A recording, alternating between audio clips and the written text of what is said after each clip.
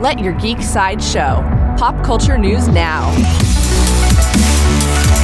Hi, this is Andrew, and here are your pop culture headlines. For fans of video games, Archosaur Games and Tencent Games shared the new trailer for their upcoming game Avatar: Reckoning.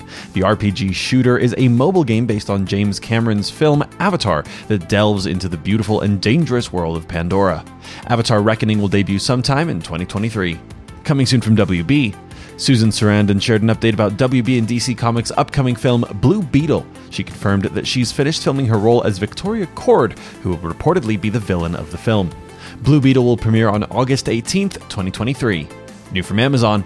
According to E! News, Amazon Prime is in talks to bring Jeffrey Dean Morgan onto the cast of The Boys. Eric Kripke said, "We're trying to figure out something for season 4. Nothing finalized yet, but he and I are chatting and emailing and seeing if we can make it work with his busy schedule. So stay tuned on that." There is no further news about The Boys at this time.